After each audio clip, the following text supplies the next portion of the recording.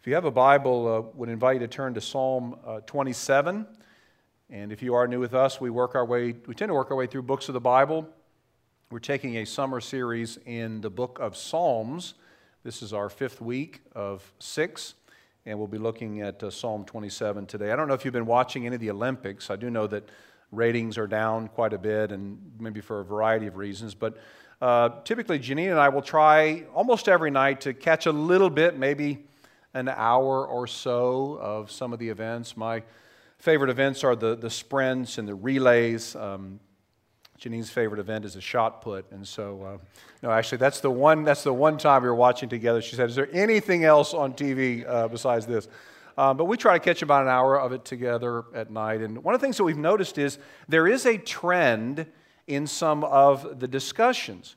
What we've seen is we're actually hearing less about medal counts and more about some of the mental health issues and concerns of some of the athletes. And I'm not criticizing. In fact, I respect and I appreciate the candor and the openness of the athletes, but I have been a little surprised at how widespread this is. I mean, from swimmers to weightlifters to gymnastics, gymnasts, we're hearing athletes who are struggling with depression, fear, and even at times crippling anxiety. I saw Michael Phelps had an interview, I guess it was about a week ago, and he was sharing what he had said to Simone Biles, and he said, "I told her that just about every week, every single week, there's at least one day when I can't even get out of bed because of the anxiety that I'm struggling with." Now, we know it's not just, of course, world-class athletes who struggle with anxiety.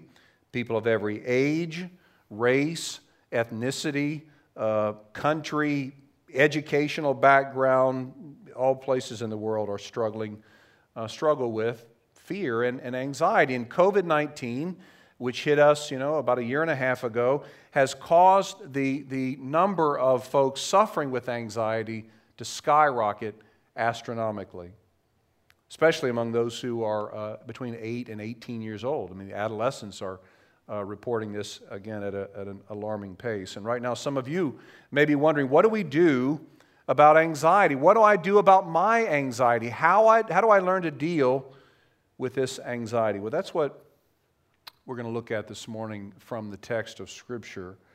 We're in Psalm 27 again, which is a song that actually deals very pointedly with the topic of anxiety from someone who himself suffered with it. How did he respond? How do we respond? Is there an answer for our anxiety? Psalm 27, let me just read the whole thing in its entirety because it flows really as one unit. We read this, of David, "The Lord is my light and my salvation, whom shall I fear? The Lord is the stronghold of my life, of whom shall I be afraid? When evildoers assail me to eat up my flesh, my adversaries and foes, it is they who stumble and fall. Though an army encamp against me, my heart shall not fear. Though war rise against me, yet I'll be confident.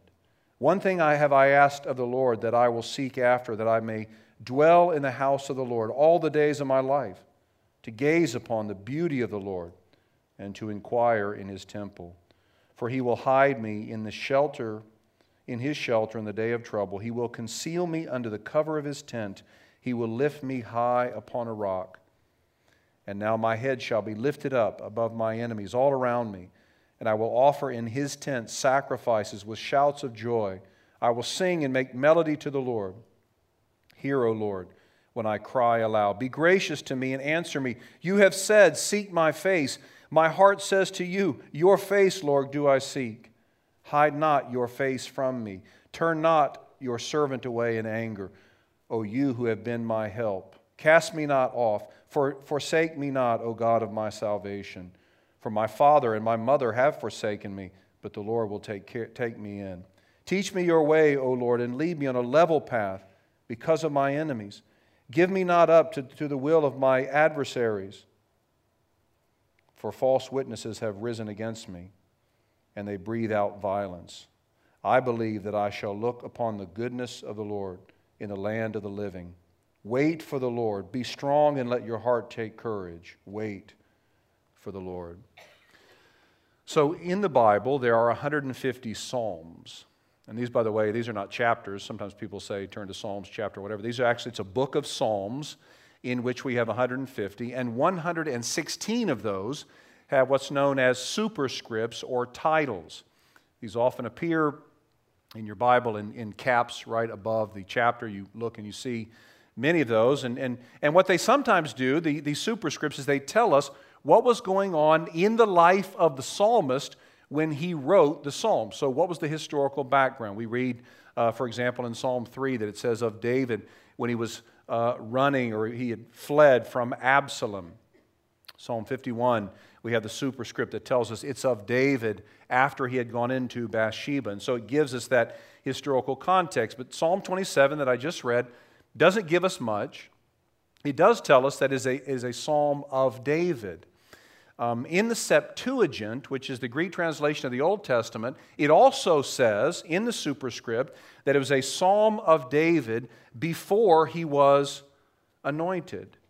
If you remember the story of David's life, you recall he was actually anointed 3 times. The psalm begins with a superscript that it was before he was anointed, which probably is a reference to before he was anointed the second time, but after he was anointed by Samuel in Bethlehem. You say, well, why does that matter? Why bring that up? Well, I bring it up because this psalm was probably written when David was pretty young, very young perhaps in terms of age, but also in terms of his experience. And he's, at this point as he writes this, he's beginning to feel the pressure. He's beginning to make some enemies. You ever had any enemies? He's beginning to have people who are plotting against him and scheming against him. He's feeling the pressure of leadership. He's feeling the pressure of not being liked by everyone. He's feeling the stress of what he anticipates may happen to him as he is becoming public enemy number one among some of the surrounding nations. And so what this psalm is about, it's a psalm about David going from fear to trust. David going from anxiety to calm. And so, of course, you say, well, how do you know that? Well, David was thinking about and envisioning all the bad things that could happen to him. And what happens when somebody does that? When you start to think about all the worst possible scenarios, it triggers something emotionally in us. David says in verse 2, when evildoers assail me to eat up my flesh. He's not saying that evildoers are presently assailing him. He fears that this is going to happen soon. In verse 3 he says, though an army encamp against me, though war rise against me. He's not saying that an army is encamped against him at that very moment, or someone is waging war against him at that very moment, but he expects that this might very well happen soon. In verse 5, he anticipates the day of trouble when his enemies will surround him. In verse 10, David says, for my father and mother have forsaken me. But there's no indication in the rest of Scripture that this ever really happened to David. In fact, to the contrary, we know David's father, Jesse, and we know by all accounts he was a doting and protective father until he died. What is David doing? He is imagining the worst case scenarios. And of course, that can bring with it a tremendous amount of anxiety. Do you ever do this? Do you ever rush to the worst possible conclusion when something happens in your life? You feel a pain in some part of your body and you think, well, it's official, I'm dying. My sister, and she would absolutely kill me if she knew I was sharing this, but a couple of weeks ago she started texting us with these frightening texts. She was in tremendous pain, just this incredible pain, and so she was rushed to the ER. And the way that she made it sound by text is we really thought she was going to die. So we're getting things ready. We're preparing to go see her in Middle Tennessee. And then she got to the hospital and she found out that she was just severely constipated. And I have to tell you, for a big brother, this is gold. I mean, this is absolute gold. I got so much mileage out of that. But we really thought she was dying for a little bit. You know, this is how we can do this. You can go down that road of thinking the absolute worst. You know, your daughter gets a 6 out of 10 on her third grade quiz, and you say, well, she's just not college material. I know this. You know, your son acts out in his 6th grade class, and you say, I just know he's going to end up in jail one day.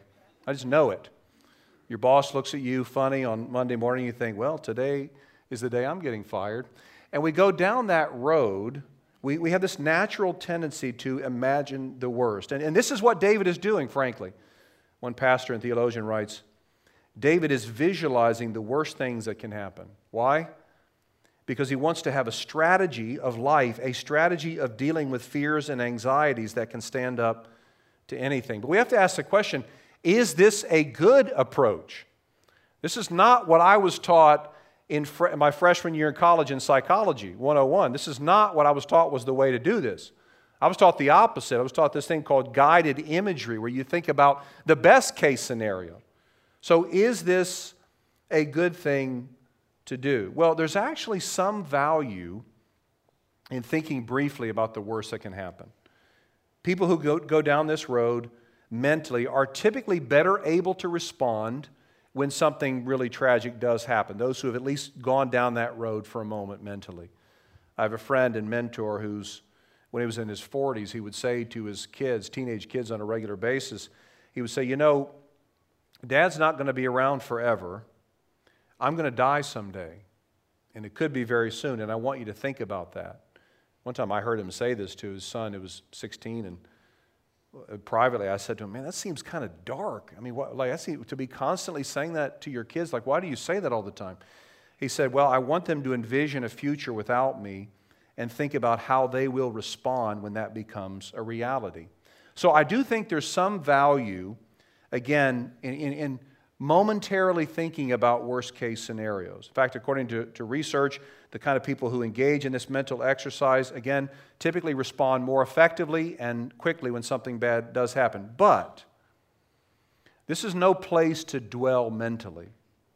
There's a better way to prepare ourselves for the possibility of trouble. Look at verse 1 again. David says, the Lord is my light and my salvation. Whom shall I fear? The Lord is the stronghold of my life. Of whom shall I be afraid? So when David thinks about all the bad things that could potentially happen, and these are things that he's actually anticipating, he says, the Lord is my light and my salvation. Whom shall I fear? So at least for a moment, David says, I have no reason to be afraid. Light is a frequent metaphor in the Bible, really for everything that's good, wisdom, joy, strength, vitality, truth. And the word salvation in verse 1 means deliverance from a dangerous situation. And so David saw God as his light, his salvation, the one in whose presence is everything good.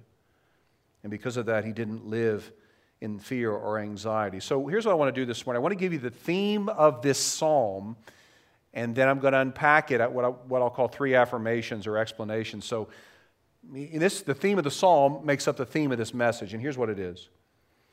The answer to anxiety is an ongoing and ever-deepening fellowship with God.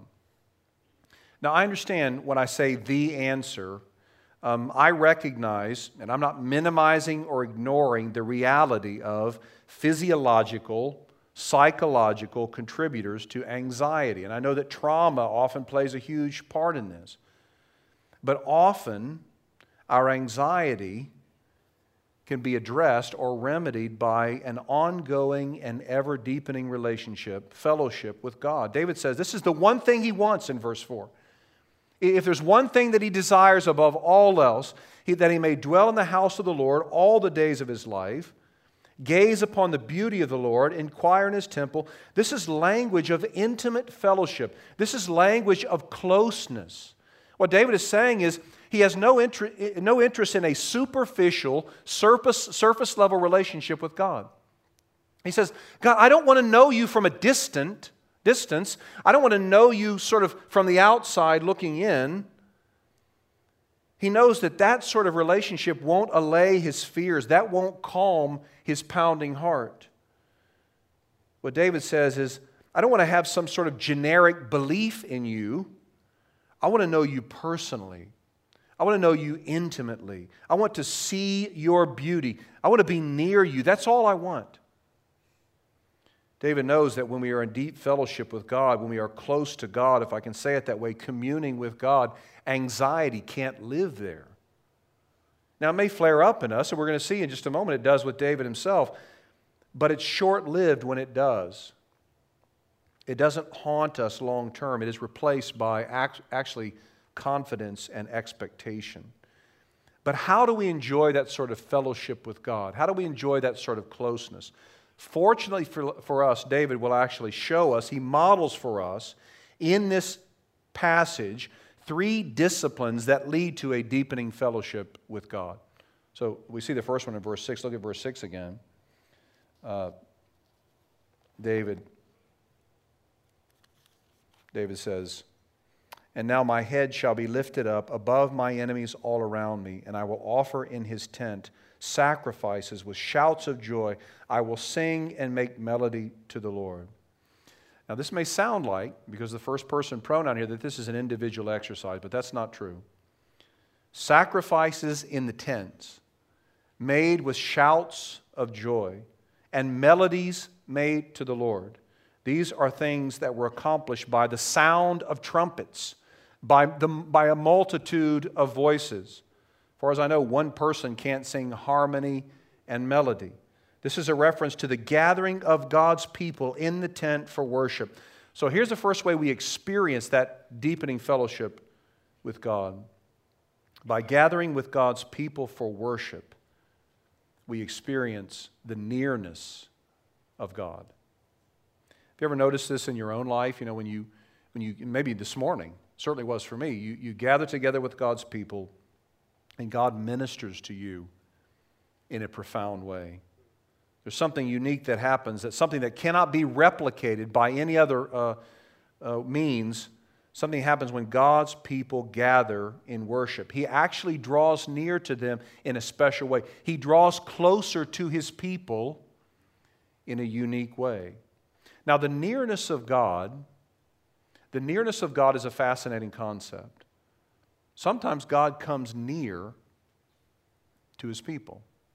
You say, well, how can that be true? I thought God was omnipresent. I thought God was always everywhere at once. And you're right, He is. Theologians talk about God's spatial and spiritual presence. God's spatial presence, of course, every time I say that, I have to clarify, this is not me saying special with a southern accent.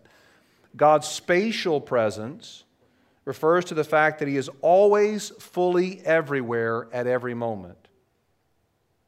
So God is here with us right now. You realize that? God is with us right now.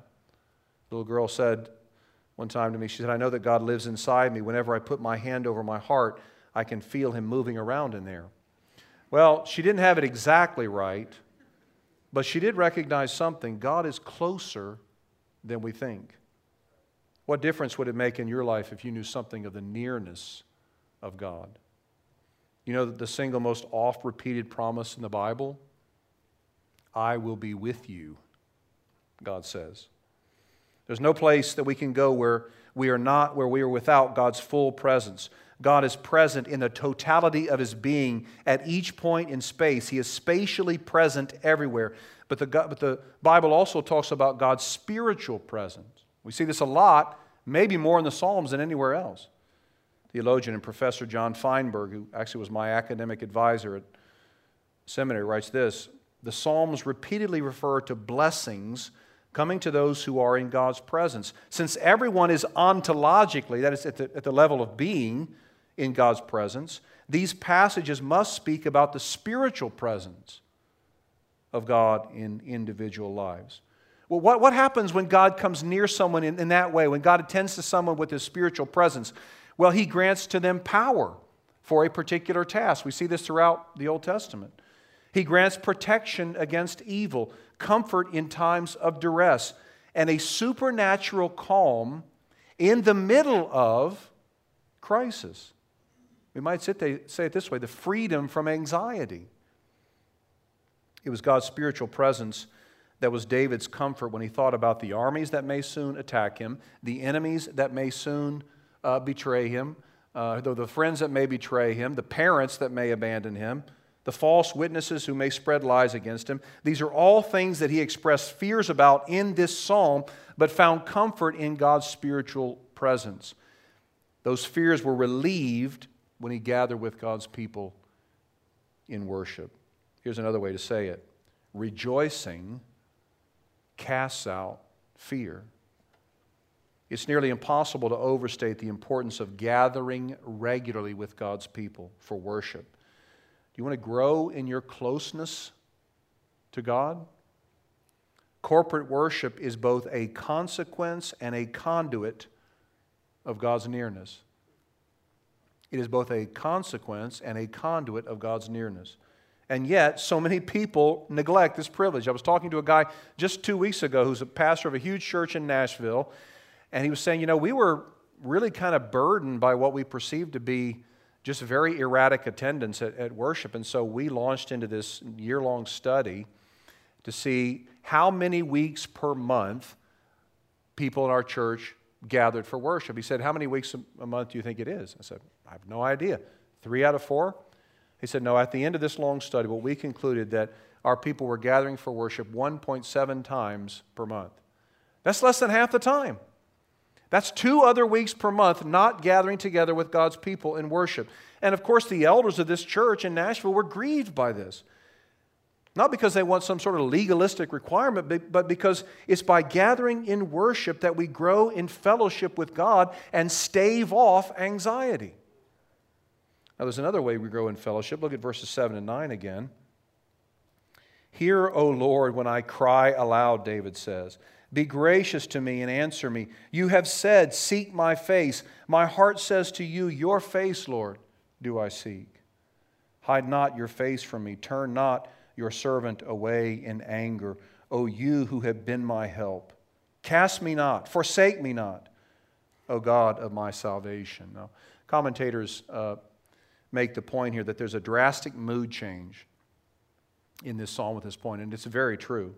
There's a very different feel in verses 1 through 6 than verses 7 through 14. David's confidence is waning in the latter part.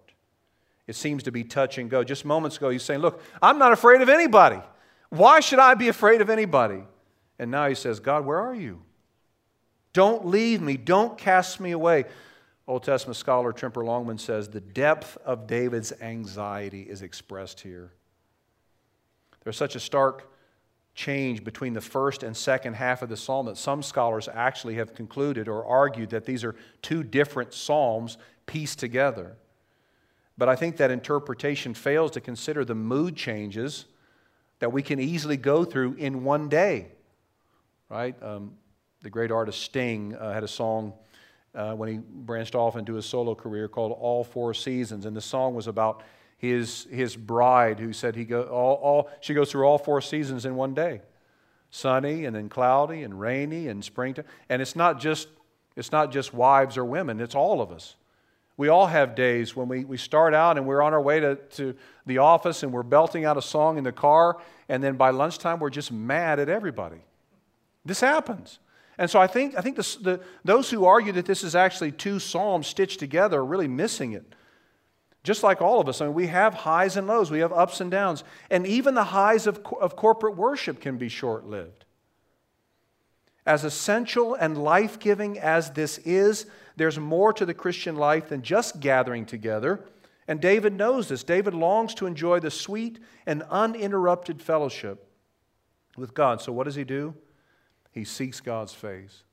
He said, God, you said to me, seek my face, and now with all my heart, I'm seeking you. He wants to know God at the heart level, so he cries out to God in prayer. So here's that second discipline that leads to an ever-deepening fellowship with God. Through desperate prayer, we experience the spiritual presence of God. Just like in corporate worship, in a way that's different, but God attends to his people in a unique way when we cry out to him in prayer. So not only is prayer the vehicle through which God pours out his grace and his power in our situation, so that without prayer, nothing of any value can be accomplished. But prayer is also the means by which God gives us Himself. And I know this to be true biblically, through studying the Scriptures. I know it to be true experientially. When I find myself unusually irritable, when I find myself worrying about something, which by God's grace, I don't do a ton of worrying, but when I do worry, when I do become just single-minded, I can't get something off my mind, or I have this feeling that God is distant and unconcerned about what I'm going through, the first question I always ask myself is, okay, how am I doing in my devotional life?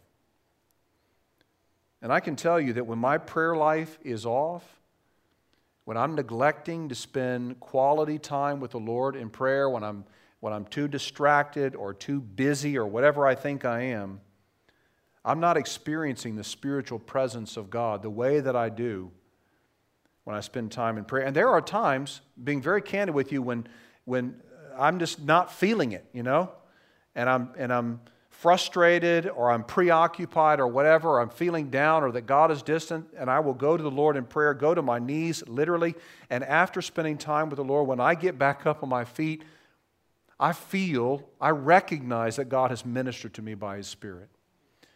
This is one of the ways that we enjoy this deepening and ongoing fellowship with God is through prayer. Now, it must be said, we can't harness God's power. We can't manipulate God by our posture or force Him to come close to us. But corporate worship and prayer are the means by which He comes especially close to His people. As the psalmist says in another psalm, the nearness of God is my good. I love that. It's so good. Now, there's one more way, one more discipline we see in this passage. Look at verse 11. Teach me your way, O Lord, and lead me on a level path because of my enemies.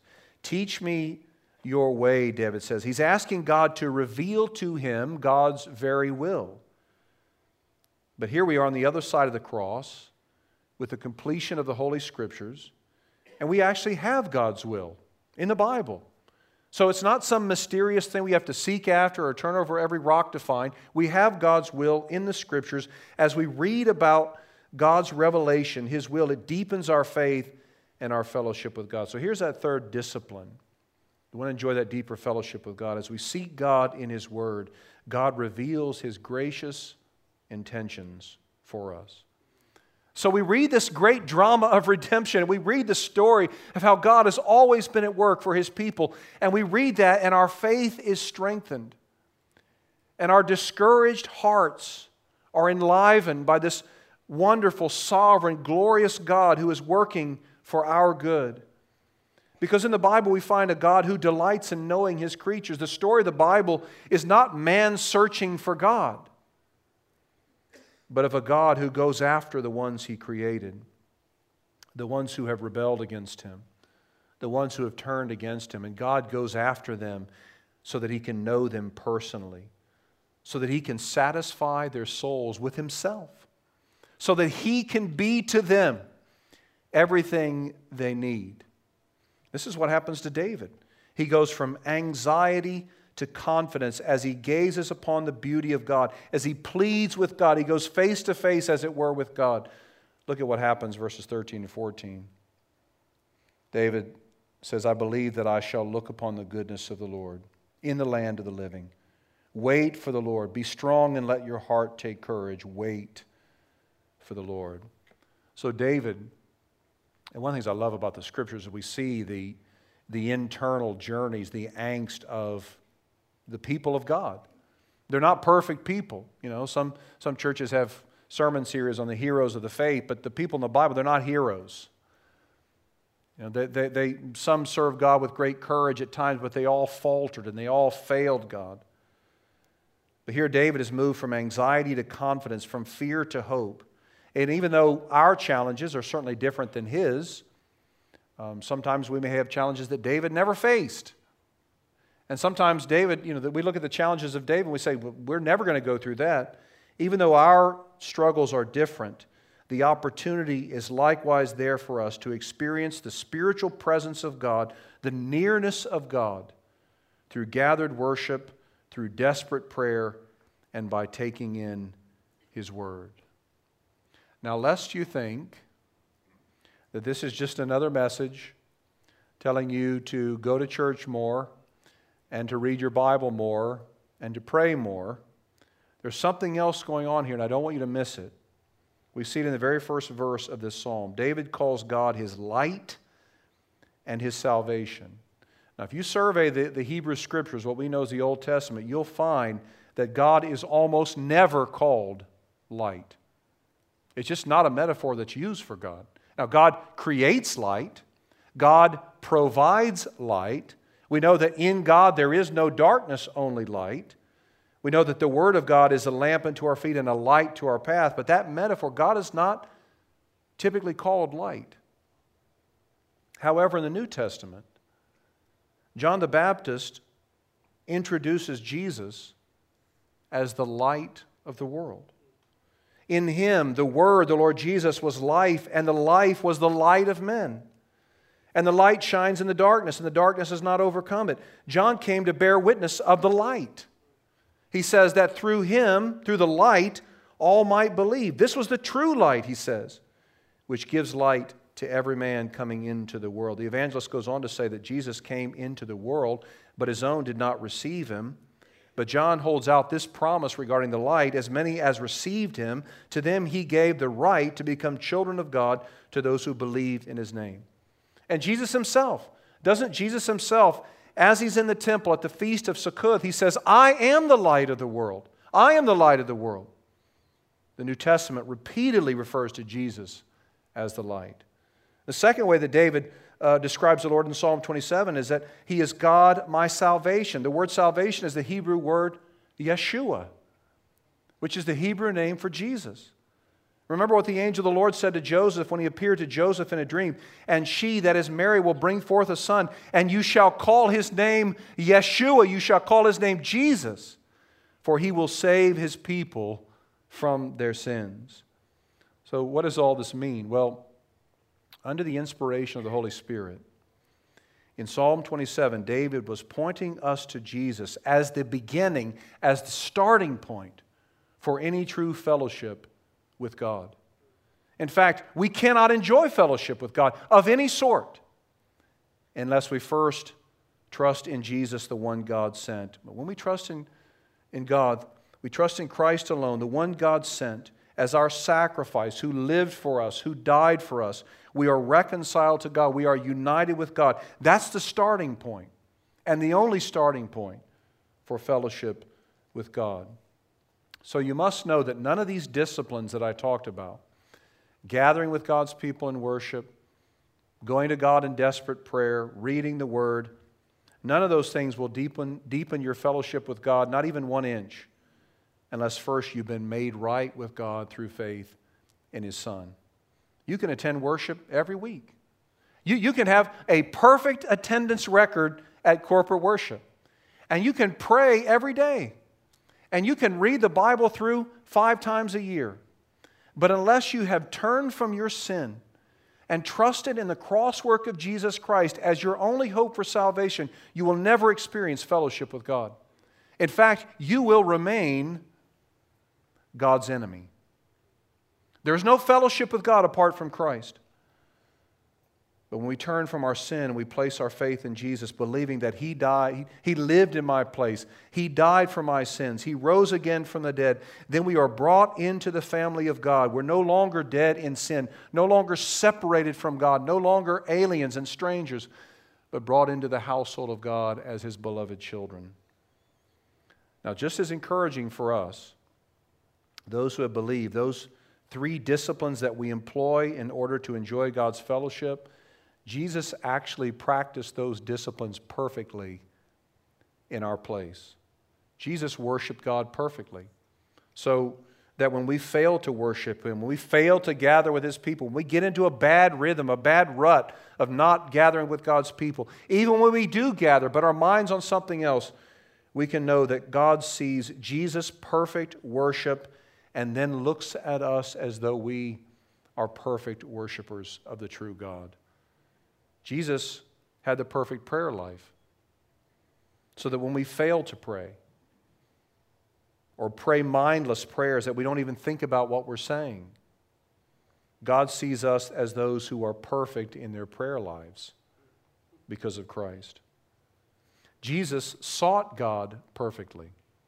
So when we fail to seek God, fail to spend time in His Word, when our Bibles languish on a shelf gathering dust because we never pick them up to read them, God sees us as perfect in our pursuit of Him because of Christ. Now, this is not to say we neglect those disciplines, but just an understanding of how God sees those who are in Christ. And you see how all this ties together. What are the greatest causes of anxiety? Conflict in our relationships. The feeling that we're disappointing the people we love. The feeling that we don't measure up. The fear of failure. This is what plagued Simone Biles. The fear of failure. But for those who are in Christ, we never have to fear failure. We never have to fear being rejected by God. We never have to worry that conflict in our relationship will separate us from God.